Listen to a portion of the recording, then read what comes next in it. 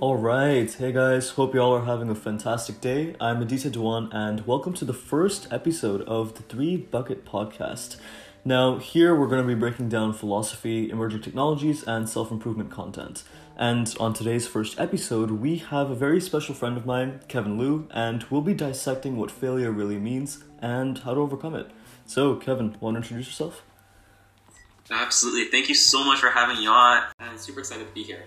So a really quick intro, my name is Kevin. I'm currently a 16-year-old innovator at the Knowledge Society, and I'm currently working on a bunch of different projects within the realm of artificial intelligence and content creation, among many others that I'm currently interested in. And yeah, I'm super excited to sort of dive into sort of what failure really is and breaking down into the different concepts behind it.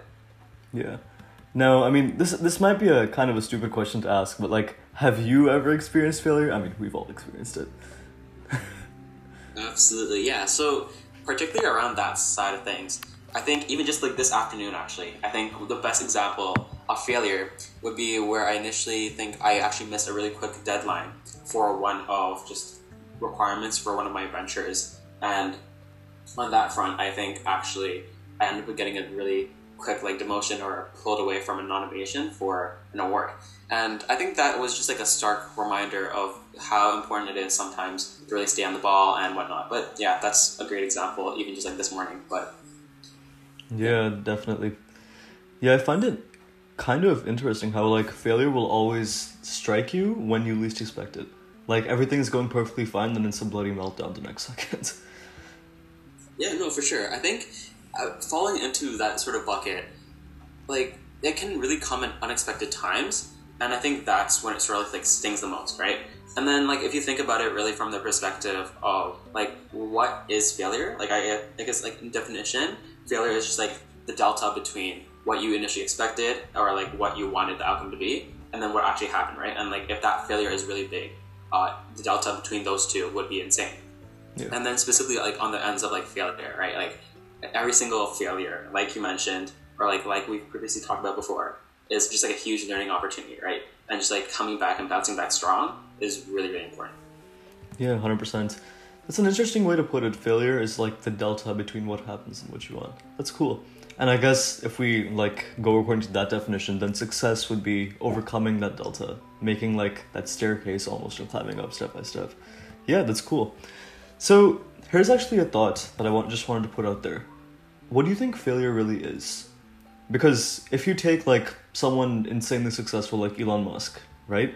For him, probably losing $10 billion or having like, I don't know, $150 billion left in his bank account might be considered a failure, right? But I mean, for most of us on this planet, I think, I don't really think that would be anywhere close to that.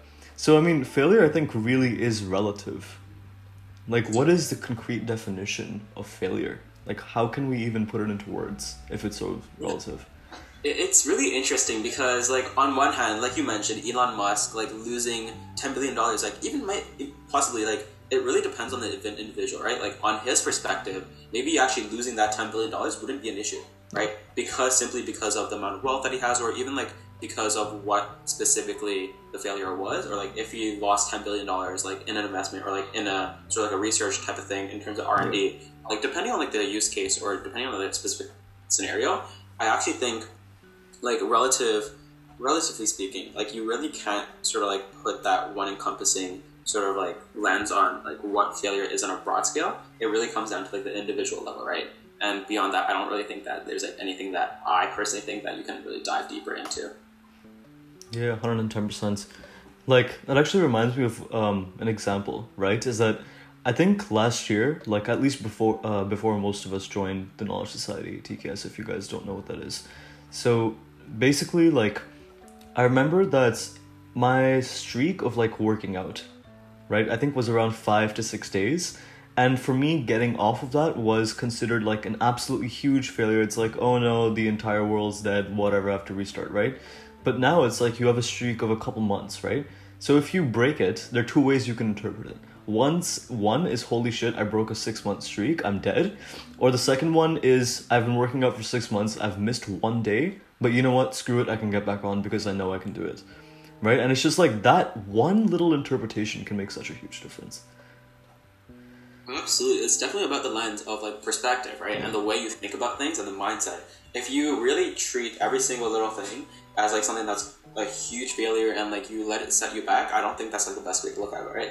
It's like really trying to apply the lens of anti-fragility and like bouncing back once you experience different failures, or like even potentially like getting to a point where you become like more resilient in terms of the failure itself, where things don't really affect you. That's like I think the end goal.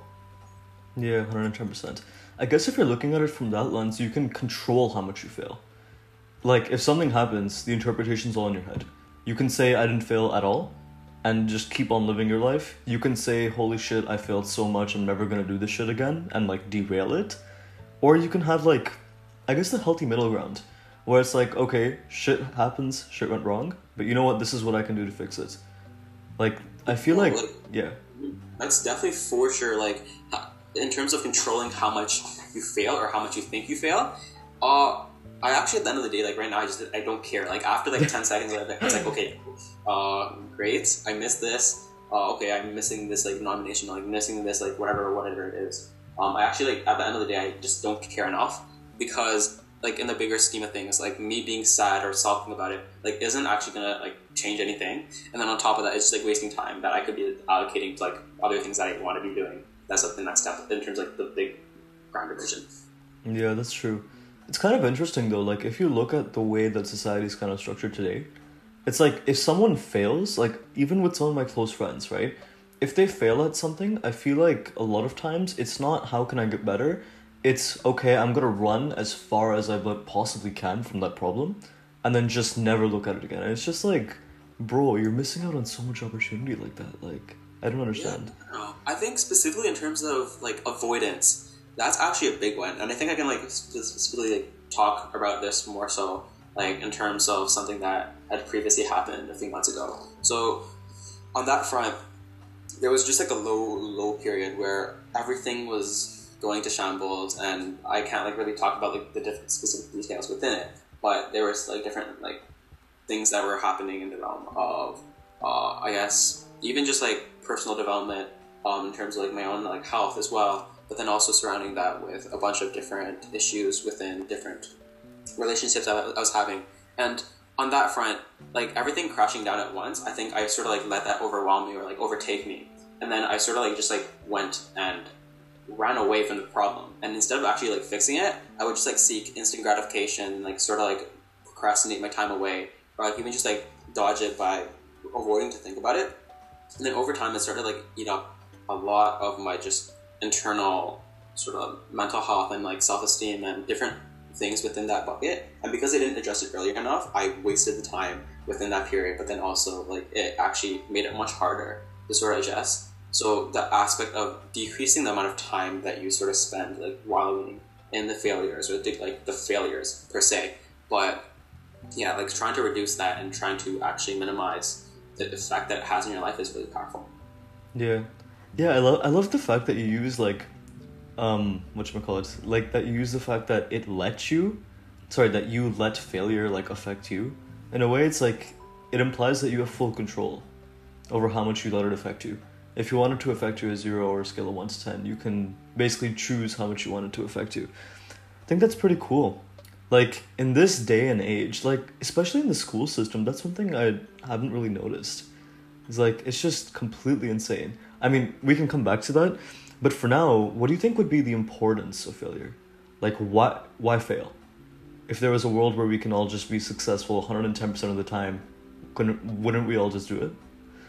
Yeah, it's definitely really interesting to think about, because when you're talking about the importance of failure, like you mentioned, if we don't fail, like on one hand, you're like, okay, not failing is great because they're like all go lucky, happy. But then like in the moments of actually failing, like it just sucks, A, it hurts, B, and then also C, it actually allows you to remember those experiences. Like it allows you to like actually be in the dumps and then sort of like experience those up and downs, like where just like life in general is just a bunch of different roller coaster rides. So on that front, like that's great and all, and like the 3 core pillars of like the importance of failures, I think it really comes down to that. But there's also this sort of concept that I've been thinking through about how you can really try to learn from other people's failures, right? And like try to actually avoid falling into the same traps yourselves.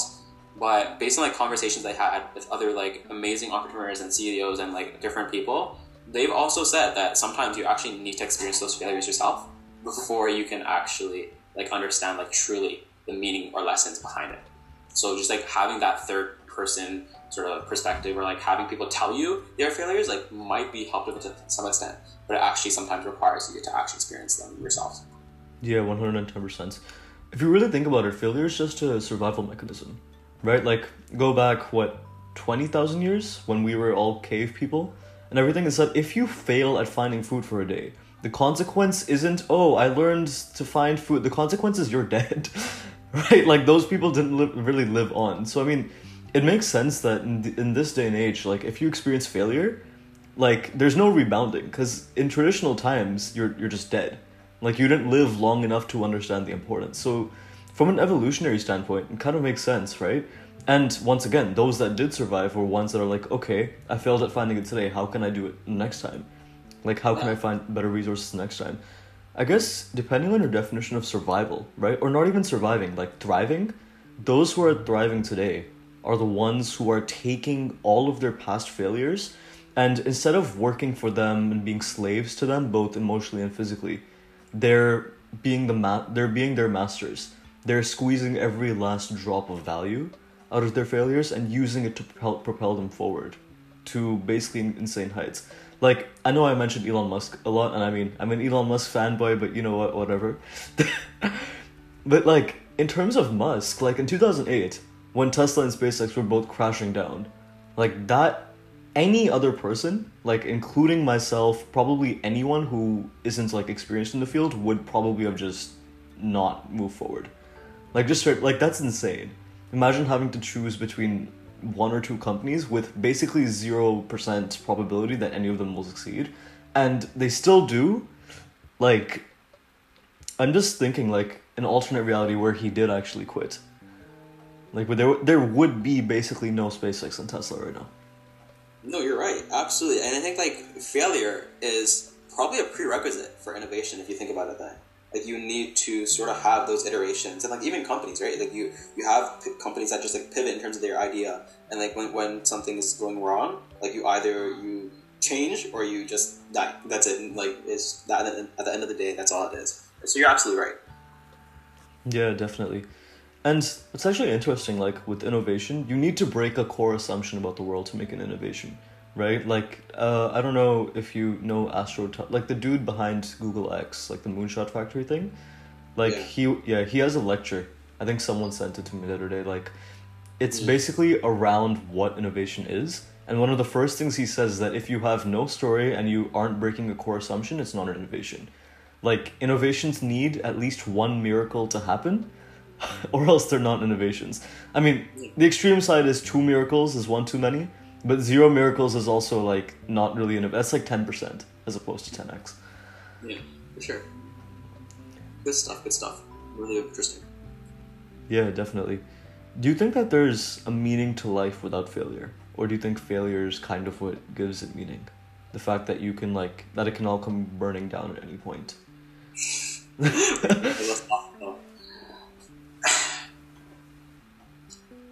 Like, on one hand, I would say that without failure, everyone would just be blobs, and like, you just won't really want to like really sort of do things. You'll just like be you'll be like at a constant sort of state of like, I wouldn't say like I would more so say just like being elated, right? Like, you would just be stagnant. You would simply just be still, and like that would potentially even cause like a lack of motivation per se. Where so like as a result, then like if everything succeeded, then I don't know actually like what the world would look like. So for example, like if someone wanted to build a company and that just automatically succeeded, like how would the systems sort of play a part in that? Or like if someone just like wanted to supposedly say like in school, like you can just like automatically just not do anything and just like achieve that like 100% or whatever. Like I think in the current systems that we have, and in terms of like what the world looks like today, I don't think not having failure is a possibility. Yeah, 110%. Like, what's the point of a dream then? right? Like, if you look at conventional wisdom today, it's like, oh, follow your dream, follow your passion. But then, if you don't fail, and you can just straight up achieve the dream, then, like, what? There's no value. It's like inflation. The reason that money has value is that there's a certain amount of it. Otherwise, if everyone had $1 billion, then it's worth nothing, basically. So in that context, success would be like it. Success would be like that. If there's no work required to be successful, and everyone is just achieving 110% no work required, I mean, other than the fact that people like David Goggins would have an absolute heart attack, you would also have the fact that, like, that no one would have any dreams. Like, okay, you want to become an astronaut? Boom, you're an astronaut. Okay, this is cool. It's like, what's next, man? You can literally achieve anything. Yeah.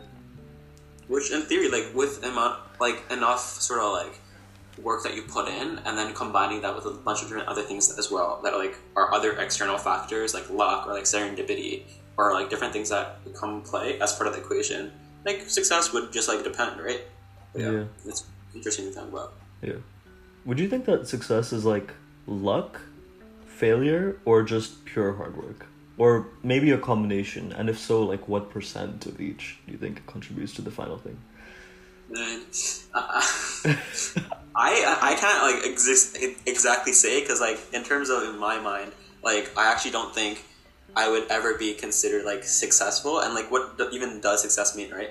But, like, in terms of achieving, like, that conventional sort of, like, success in any bucket, I would say, like, there's a sort of, like, formula, right? Like, you have the sort of, like, hard work times luck times, like, unfair advantages, and then times serendipity, or, like, even just, like, addition, or, like, in terms of any, like, sort of, like, mathematical sort of, like, terms that you could use to, like, add things together. But, like, it's sort of like a combination of all four, and then you put that together, and then you make, like, a magic sort of formula and potion, and then that sort of comes out. And then sometimes success, it would achieve success, or sometimes it might not, right? Like, so for example, like, the luckiest person could just not really put in enough, like, much work, and then just, like, achieve a fantastic result in, like, in any specific scenario. But someone else could, like, put in a lot of hard work and be really inefficient with the way they approach it. They could get unlucky, their timing isn't right, and they don't have, like, any unfair, like, advantages. So then that results in maybe just them not having that success in whatever bucket they're trying to aim for. But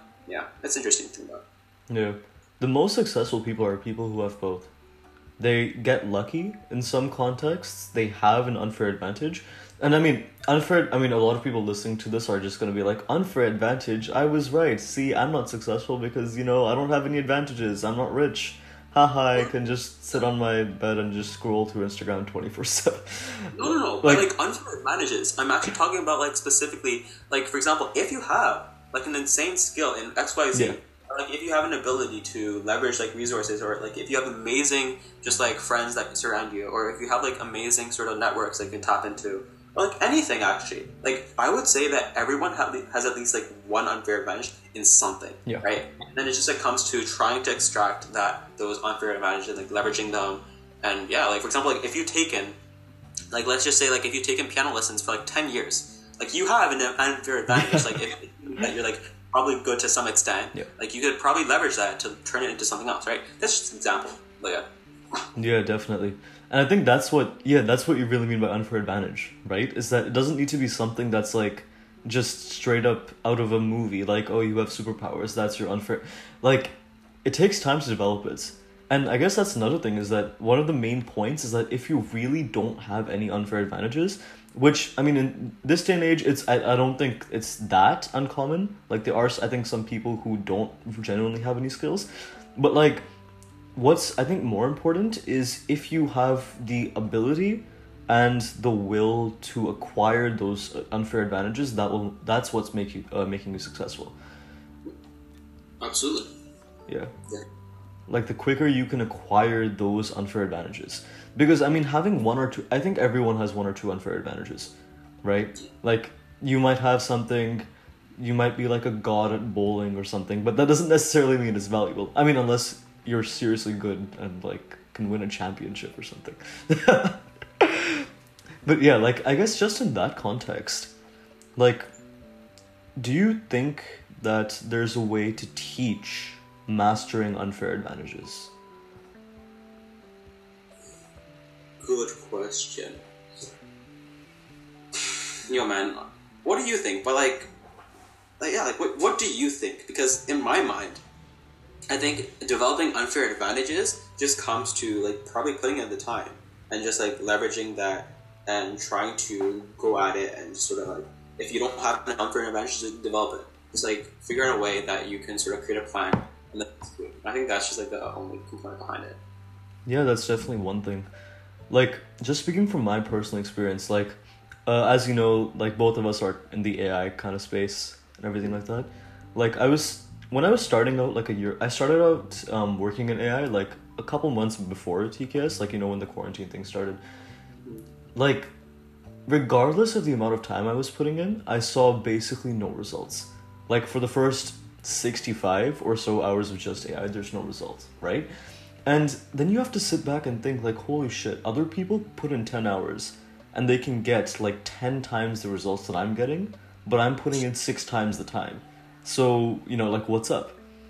And I think that's probably one of the things that people kind of misunderstand about success. It's like, even if you have hard work, even if you get lucky, none of those things matter unless you have a novel or good approach. Like, the thing you're working towards needs to be valuable too, right? Like, if, once again, okay, I seriously need to stop using Elon Musk as an example. You know what? I'm gonna take Bill Gates. Why not? If Bill Gates decided to, like, I don't know, if he was just like, okay, you know what? I'm gonna come up with a startup idea in 1 month, and they didn't see, like, I think the computer on the Windows screen and decide that they're gonna write BASIC for it, and they decided to, like, go into the grocery chain or something and revolutionize that space. I mean, sure, it might have been bloody amazing and they might have put in 10,000 plus hours, but it's useless if the idea is shit. Fair enough, yeah. Yeah. Have you ever experienced anything like that? Where it's just like, oh my god, my approach is messed up, and it just hits you. Like, I'm doing the wrong thing. Yeah, I think the best example of this would be trying to overcommit and then do a lot of things unwell or like mediocrely well, if that's the right term for it. And then instead of like actually focusing on like a core set of things that like would drive the most value, like pick like maybe in just like 3, right? And like really dive in and get really, really good at that. Yeah. I think that's probably like one of the biggest like sort of like similar mindsets or like similar situations that I can think of straight off the top of my head. Yeah. Overcommitting, man. Bro, it's just like, I think that's also a symptom of lack of patience. Like, you're attacking one thing, it's like, holy shit, this isn't working, oh my god. And it's like, okay, you know what, let me just pile up 6 or 7 other things, and all of them might succeed, but in reality, you just decrease your probability of succeeding even more. Like, sure, you're diversified. Like, it's the same, it's kind of like investing, actually. Like, if you treat investing your time like you treat investing your money, then I don't think anyone would make half the investments they make. Yeah. Like, people just like don't really value time, and like I think it's really easy to do that because in like society, so like since you're like a kid, like for example, even school, like it's not necessarily taught in school, right? Yeah. And then like it's that sort of compounds over time, and like people sort of like don't really maybe even have like a set value in terms of like money like wise in terms of like how much your time is worth potentially. So yeah, it's like definitely really interesting. Yeah. That's an interesting point. The fact that school doesn't teach you like time, it does teach you time management, but it doesn't teach you time effectiveness. Yeah. Like, it teaches you how to get the most done, but it doesn't teach you what you should be doing, if you know what I mean. Yeah, no, like, I think as well, even then, like, maybe potentially it just doesn't even touch on that at all, because, like, there's, like, more important, quote-unquote important curriculum, like, the different, like, subject areas, and, like, trying to, like, yeah. So, it's definitely really interesting to think about. Yeah. What's your opinion on the school system? Like, do you think it's valuable, or? Yeah, like, so I want to first start off with a point, like, that, like, Ontario, like, here in Ontario, like, both me and you are, like, here in Toronto, and, like, we're here in, like, just, like, the GTA area, and, like, the Ontario school system, Canadian school system is, like, legit, it's actually amazing, it's, like, one of the best in the world, right? Yeah. And, like, specifically in terms of developing core competencies and, like, developing good knowledge in like different subject areas, it's amazing. I think there's definitely there's like a lot of gaps that exist within it. Yeah. And Like I think until those are really solved, I think like school by itself in nature just like prompts you to sort of pursue like a traditional career path, and like it just really is the conventional path, and like it decreases the chance of achieving like anything else other than the basic career paths that like you've been told ever since you're a kid, like doctor, lawyer, engineer, like whatever. And yeah, like I think it doesn't really promote sort of the other options that really exist, and like you really are only limited to like the most common sort of buzzwords, and like your friends are like, okay, what university you want to go to, like you're in high school, like so like what thing do you want to major in, like I think it's like that's like a probably just like it sort of limits you, right? Yeah. And given how like school also then takes a lot of time once you advance in like higher grades, like I really wish that like I've actually started on just a different interest of mine like earlier on in high school instead of just like filling it with like useless extracurriculars or whatnot, right? So yeah, like I think the biggest component behind that like is just like the biggest funnel is just trying to get you university, get you into sort of like the sort of like rat race or like traditional corporate world, which I've like sort of been shying away from. But yeah, it's like definitely really interesting to think about. Yeah, you bring up an interesting point. Like this, I think the system. I mean, first of all, there's going to be gaps in any system. Like even if we like completely revolutionize the school system, we're teaching completely new things, then those new things become the conventional path. Then you have the same problem over and over again, right? I think just 2 points here. Like one would be that in order for the system to be successful, it needs to have like a little thing inside it which makes it fix itself repeatedly, right? And not like government officials being like, oh, I think we should change it. Like I don't think that's honestly effective. Because by the time you realize that a change has happened, it's probably too late, right? So I think maybe something in the school system which promotes looking for things that aren't taught.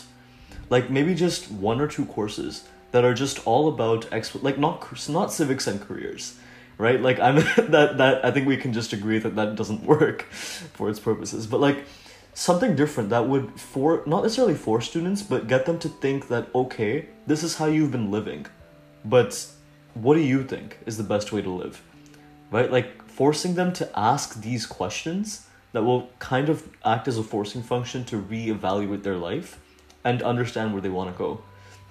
And I think like I feel like the entire experience is based on your teacher. Like if you get in a teacher who I guess respects your opinion and has like amazing knowledge, then honestly it's like the jackpot, right? But I think more often than not is like a common experience that it's not necessarily always the truth. Like just this past quadmester, I had a teacher who we were talking about the same issue, and one of the points he brought up was that the school system doesn't change society, it just reflects it. It's like a mirror for what's happening, right? Like if you look at what's happened in the last 20 years and how the system has changed, if something's happened in the real world that's changed our assumptions, that's reflected in the school system but not changed. So like an example of this, like if you look at recent awareness, right, about things like LGBTQ communities, feminism, that kind of thing, right, which is obviously 110, that's good. That's a good thing that should have happened a long time ago. And because of that, schools started reflecting that, right? It gets reflected through government policy, through people's opinions, and that's kind of what happened. But on the flip side, you can look at a negative implication of that, is that there's also more of a conventionality aspect nowadays. And I feel like this is now more than ever, right? Because I feel like the value of college degrees are going down as more are issued. Yet at the same time, previous generations who grew up with degrees being valuable are kind of like, not necessarily pressurizing, but they're the ones in power, right? So because of that, schools reflect it, which is kind of an interesting proposition. What do you think? Yeah, no, that's definitely really interesting to think about, right? And I think that's like completely true as well, right? So that's definitely something to like really be sure that like as part of the next generation, like no matter who you are that's listening, sort of like the thought process I'm thinking about is like, okay, how can we actually sort of think about the ways that we can build upon the existing system to then propel it forward, and like having a course that would like just like force you to ask the questions that you really need to ask in order to like level yourself up and like not follow that sort of traditional sort of pathway, and even like just like applying the mindsets that you should really be adopting as part of your everyday life to sort of achieve that unconventional sort of success that some people just like might want, right? And another portion I think as well, though, I do agree that like the school system is like flawed in some categories, but it's achieving the purposes that it's been set out to do. Like based on like how it's built and like based on like what it's currently producing, like it's achieving the goals that it's set out to do. Like it's the goal of the like elementary and like secondary system is to try and take that and then take these students and then get them into university, and then once that's done, like it's out of their reach and the scope, and then also like the universities are trying to get you jobs, and then that's it. Like beyond that, it's like okay, you're then confined to like some sort of workspace for like the next like 40-50 years, and you're like might not even enjoy it, right? So yeah, it's like it's achieving the sort of goal it's wanting to do. But yeah, I think that's the scary part, right? Like if you're a government official in charge of school, the point of the system is basically just create employees for the workforce, right? Like that's why universities have so many specializations, right? It's like you need an adequate amount of people to be funneled into each one. And I think for those of you who don't know, like right before this in TKS we have things called challenges, right? So for this past one, the United Nations came in and they're kind of just like, okay, we want you guys to help us improve female digital literacy globally, right? Like digital literacy, but like education as well. Like definitely. Just like building on top. So that was like a really valuable challenge. And like both me and Adi were working on sort of, and two others, JB and Anuraj, like we were just sort of breaking down like what are the core problems that exist in the world and like different areas and like different markets and different regions. And like for example, we settled on like Rwanda specifically, and we explored like the different gaps that exist there, right? And like the contrast, like if you were to compare it to like someplace like Canada here, like the gaps are enormous. Like just like how lucky we are to sort of have a robust existing education system that we have here. But like approaching it from sort of like going in and building things from the ground up and like providing a recommendation, that was definitely really interesting as well. So like it's really enlightening to see like the different ways that you can look at things and then go from there. But like beyond like conversations beyond this, I really don't think that we can currently like beyond just like trying to introduce like policy to change things up and trying to advocate. I really don't think that there's anything like that we can do. So yeah, it is what it is. That's just how it is sometimes. Yeah, I think that's like the TLDR of the entire school debate. And what's interesting is that the reason that I brought like the challenge aspect up is that if you look at Rwanda right now, right, one of the main problems that we found as we were diving deeper into it was the fact that these guys have tons of infrastructure, but the problem is that not enough people inside universities are specializing into communications, technology, etc. Right? Even if they are, they're all going kind of like the same common routes, right? Like, if you look at the University of Waterloo, they have dozens of specializations, right? Like, you have AI, you have things like mechatronics and other completely insane things, right? And the point is that if you have enough people specialized into each industry, you get experts. And if you get experts, they advance the field, more money for the economy, growth, etc. And I think that's a very interesting theme, is that this entire system is very new, right? It's economic growth as a whole is so insanely new. Like, if you were living 5,000 years ago in a random village, bro, you expected that your grandchildren's lives were much, much worse than they were currently. Like, the economy was in a current state of either stagnation or it was either being pillaged by some neighboring country. And for the first time, we have a thing where if the economy isn't growing, or if it grows slightly less than it did last year, then it's like a public outcry. Like, oh, the GDP only grew like 1% this year. Oh no. And it's like, the fact that it's growing at all is like, from a perspective of human history, is a bloody miracle. Like, and that's something that was very surprising to me. Like, this was mentioned in Homo Deus, which was one of the books of Yuval Noah Harari. Check it out if you guys haven't. But that's kind of what it's talking about. And just based off of that, like, it makes sense that even though the degree is just a paper that we place value on, the fact of the matter is that if you don't participate in it, then you're unlikely to get far, right? Like, it's not just a matter of, oh, the school system's bad, I'm gonna drop out.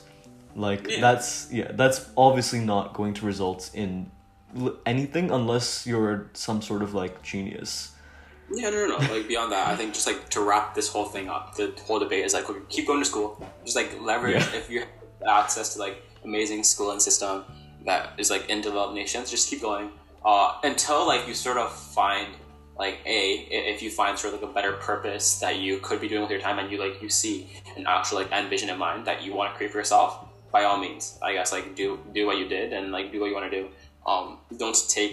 Don't reflect. I'm not like telling you to do anything. It's just like this is just like my thoughts. So don't just like quit school because of me. But like, yeah, I think as well. I'm probably most likely also just like gonna head down the university path, like whatever college path, because of the fact that I want to sort of meet amazing people and like sort of like network with people as well. That then I could sort of connect and sort of build amazing stuff with. But yeah, like so like, definitely is like, follow the path and whatnot, but try to like really have in mind what the purpose of your path is. Yeah, definitely. The important thing is not necessarily like going out of school, but like being aware that there's another world and not being confined to it.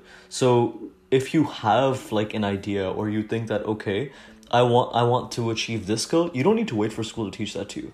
Don't necessarily drop out, but find that like you have the bloody internet nowadays. You can learn literally anything that's not extremely hands-on. Like you, to some extent, you still can't learn like how to do a surgery online like that. We don't have the technology to do that, right?